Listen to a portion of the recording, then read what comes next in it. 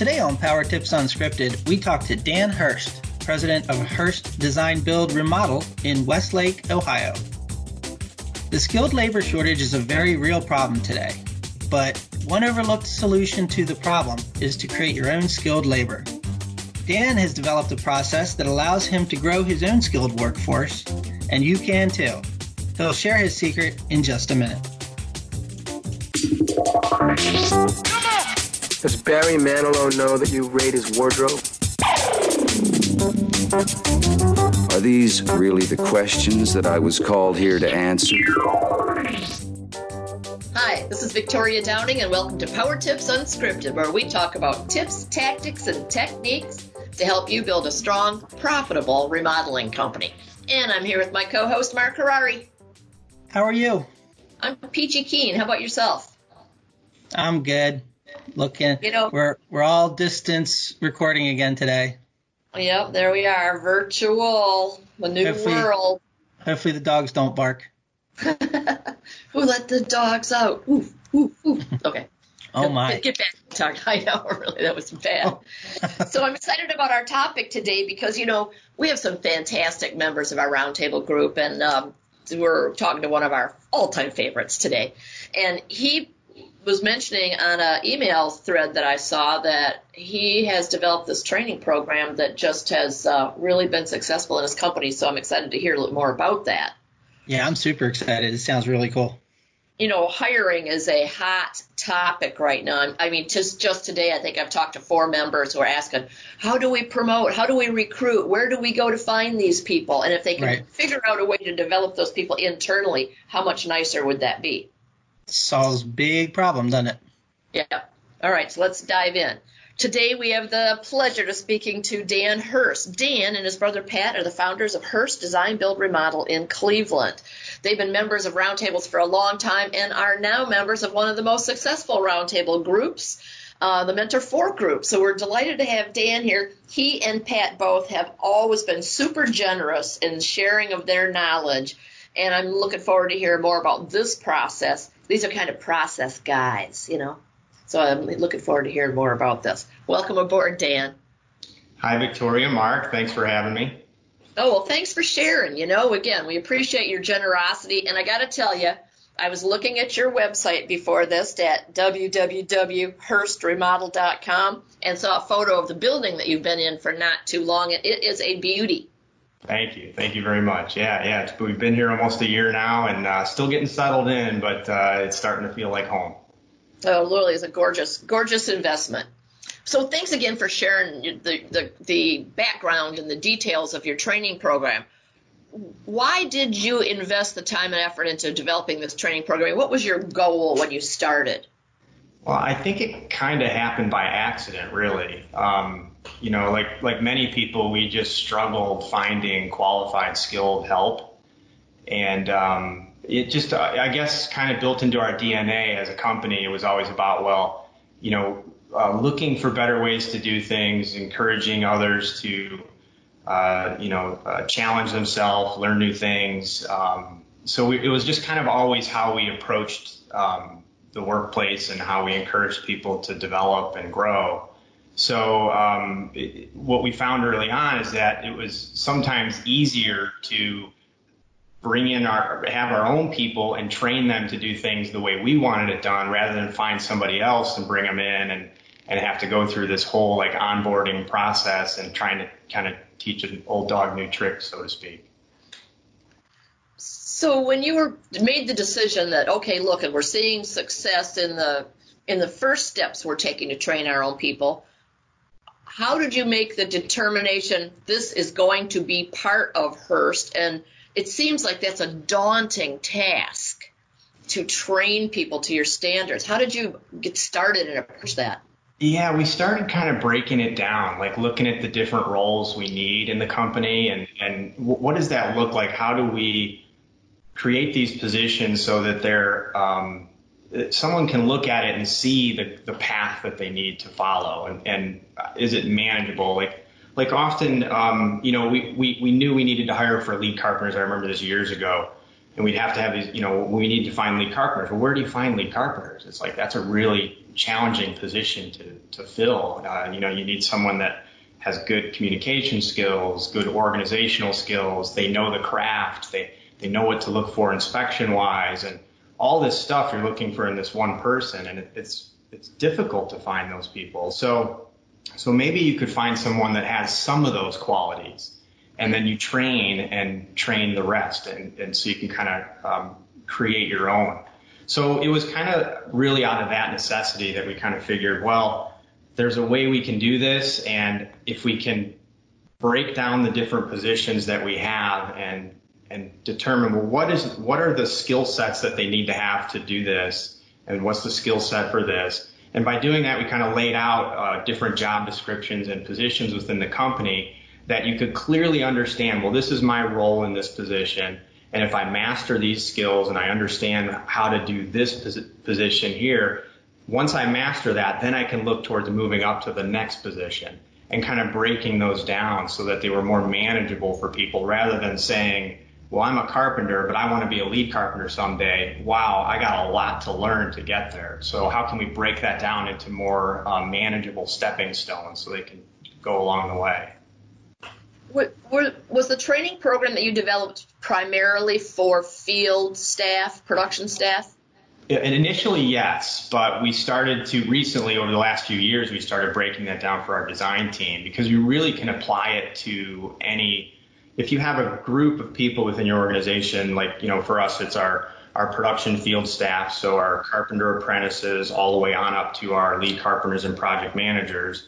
And we have different levels within it. So a carpenter apprentice will come in. They could then aspire to become a Carpenter 1, which would be starting off as a junior level, and then to a senior level Carpenter 1, from there to a Carpenter 2, a junior level to a senior level, and then continue that movement on up to lead carpenter or project manager. That same principle we kind of started to apply to our design team and our designers. From having a design assistant to a junior designer to a senior designer, and really defining the skill sets needed for each of those roles so that they could go, okay, this is what I need to master in order to, do a good job in this role so I can be considered to move up to the next level. Do you have it spelled out in such a way that there are time frames attached to it, or is it totally up to them how long it takes them to master certain skills? Totally up to them. It's I think we want to customize it to each individual, and I think how this gets managed too becomes part of that. For us, the way we approach it is we want the individual responsible for their own career and development. We're not going to do it for you. We'll light the path. We'll show you the way. But it's up to you to acquire these skills. It's up to you to determine where you want to go and where you want to take your career. So I think it's important to just provide that support and be there to show them, well, if you do this and you do that, then, hey, you're this much closer. You bring more value to the company and the position you're in. So now we can look towards advancement to the next level. So, Dan, when you're hiring someone, are you just hiring a position in general, and then is there an assessment? Or are they kind of stepping into like the Carpenter 1, Carpenter 2 role, or do you put them through some kind of a testing? How does that work? Yeah, that's a good question, Mark. One of the things we decided early on is when we're going to hire people, we are definitely going to hire for character and values first. We're looking for good quality individuals to join our team. That's the priority. Not necessarily that they are the most skilled craftsperson or the best designer in the world. Those things are great. So if you also have that skill set, terrific. But we're looking for those that first are a good culture fit and then have the aptitude to learn, the willingness to learn, the want, the passion for, remodeling the way we have the passion for it. So we're looking for those individual qualities first, and then, hey, we can train you to do the different roles and grow. Patience, I think, is important with that. It doesn't happen overnight. But if you look at it and you break down the different components and the skill sets you're looking for, it actually becomes quite fun to see that progress and for the individual to kind of can recognize that, hey, if I'm learning this and I'm working towards this, they can kind of see how they're able to grow and continue their movement up the ladder.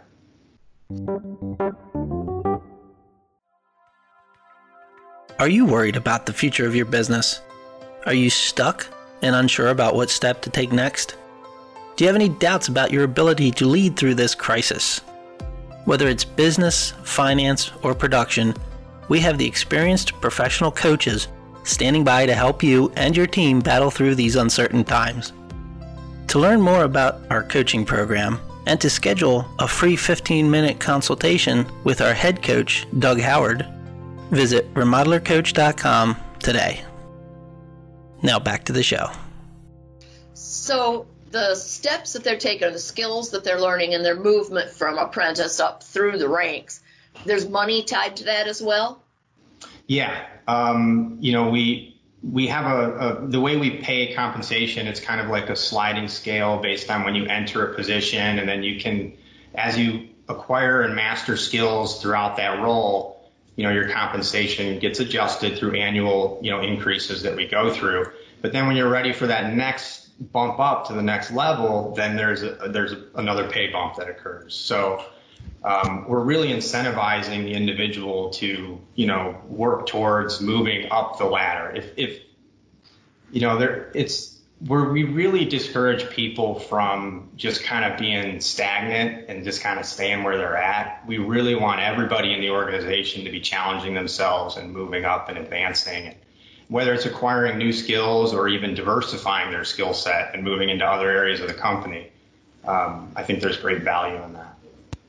Is there someone that's responsible for them? Do they have a mentor or a coach or anything like that?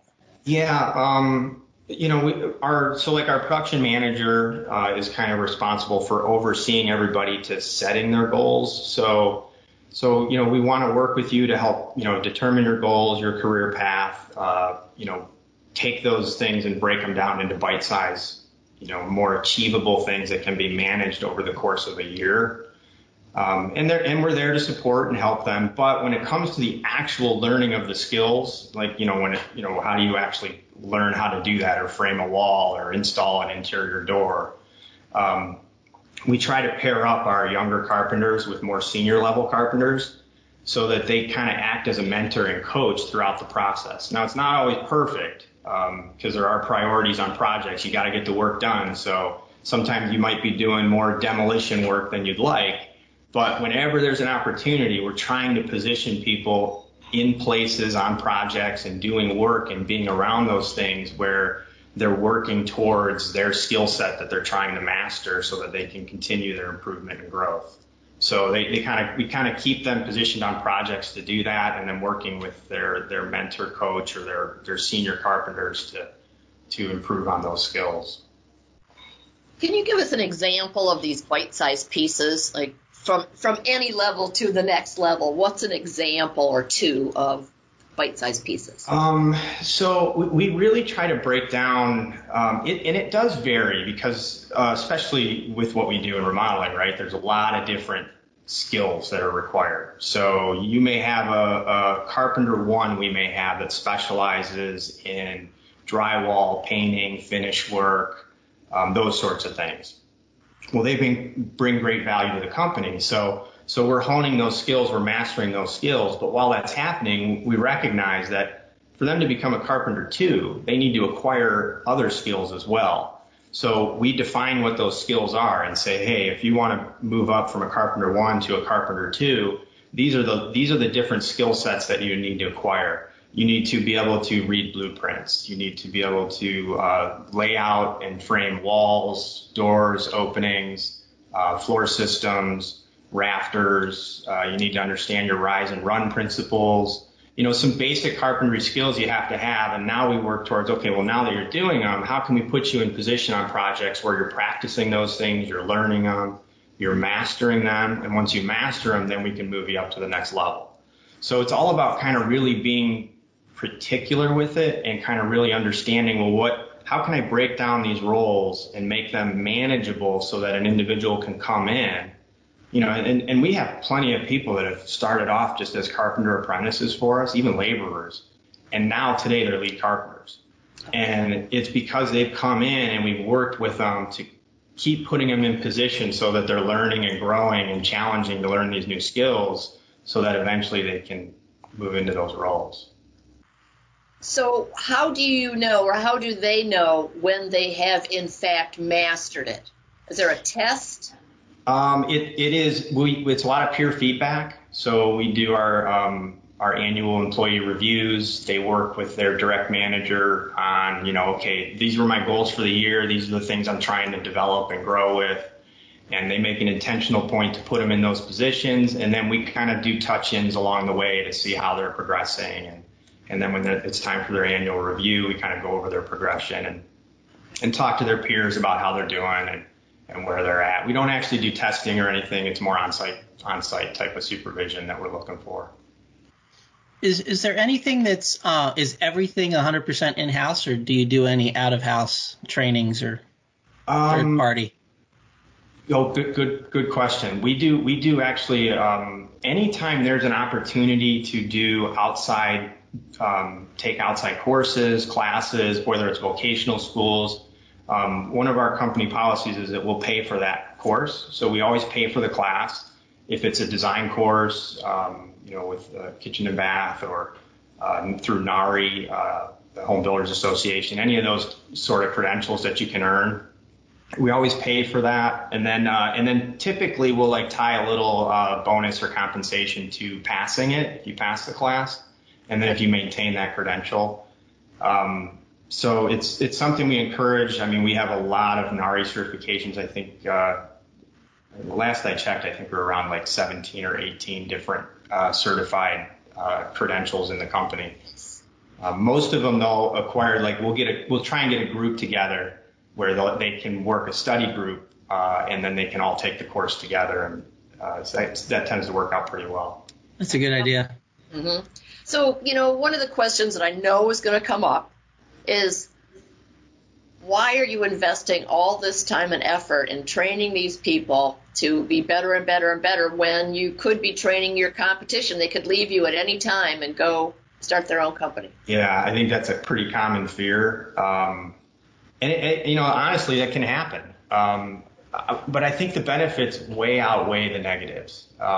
If one of the huge advantages, I think, to training your own staff is just that, where would you rather work? This is what I think of. Would I rather work at a company that offers me opportunity to learn and grow, or would I rather work at a company that just gives me a job? Yeah. And so if we're going to attract the best personnel, the best carpenters, the best individuals, we need to provide a place where they can learn, grow, become better at their career, and just become better individuals at what they're doing. So to do that, we have to do this. It's almost like we don't have a choice. Mm-hmm. And just not to mention that, with the shortage in skilled labor today, where do you turn to? And I think as a business owner, we owe it to the industry to train and develop and get more young people involved and really help that. And if it means that someone grows and they learn and they decide to go off and do something else, then so be it. I think that's a risk we're willing to take. Great. Well, thank you. So undoubtedly, right now, there's a number of our listeners thinking, this is a fantastic idea. I need to do this. What advice do you have for their first steps to get the ball rolling on this? Well, I think it really starts with just looking at the positions of need in your company. I remember a day when we had laborers, carpenters, and lead carpenters, and that was it. And that's simple, and you put together a job description for those things, and that's great. But I think you could do a little better by breaking those down into more manageable levels, that when someone comes in who wants to learn and grow, they can actually look at that job description and that list of requirements, and they can work towards developing those skills. So it can be a little daunting when you say, well, I want to move up someday and I got to be a carpenter for 5 years to get all this experience and knowledge. Well, if you break that out into a little more manageable stepping stone, then I think it becomes much more exciting for people to see how they can grow and improve and move along that. So I think that's one of the first things I would do, is kind of identify the roles in your company and look at it and go, okay, well, how can I break these out until they're a little more manageable? And then publish them. Don't keep that private where it's all you know. You want those job descriptions out there. You know, we have a little org chart that's set up that people can look at and see, well, I could start off as a carpenter apprentice and then I can move up to a carpenter 1 and this is the type of pay I would get. And I can move up to a carpenter 2 and make this much money and continue that career path and that growth. So I think you want to make it public that they can see this is where I could start and this is where I could end up if I continue to work and develop. I can see where that would be provide much more incentive to push on and get to that next step and continue on. Great idea. Well, Dan, unfortunately, we don't have a training program for this next part. We're just throwing you into the fire. Are you ready for the lightning round? Oh, sure. And now, here's the Remodeler's Advantage lightning round. It's a trap! All right, here we go. Put 60 seconds on the clock. What's your favorite business book and why? Extreme Ownership. I think that's by Jocko Willink, and I love that book. I think I like it because it's kind of riveting. It's like Navy SEALs, and they're talking about their time in Iraq and what they were doing. But I think the reason I like it the most is they break down really practical tools and lessons from their time and how that applies to leadership. I was pleasantly surprised how well those lessons are organized in the book, and just how they apply to any business, let alone remodeling. It's really cool. If you weren't a remodeling business owner, what do you think you'd be doing? I would be probably running a restaurant. I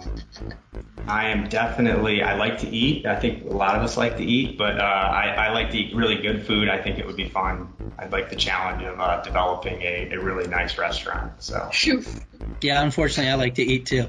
Yeah. What are you not very good at? I am not good at letting go. I try to hold back when I can and let other people do what they need to, but often that's a challenge for me. Your room, your desk, or your car, which would you clean first? Oh, I would definitely my car.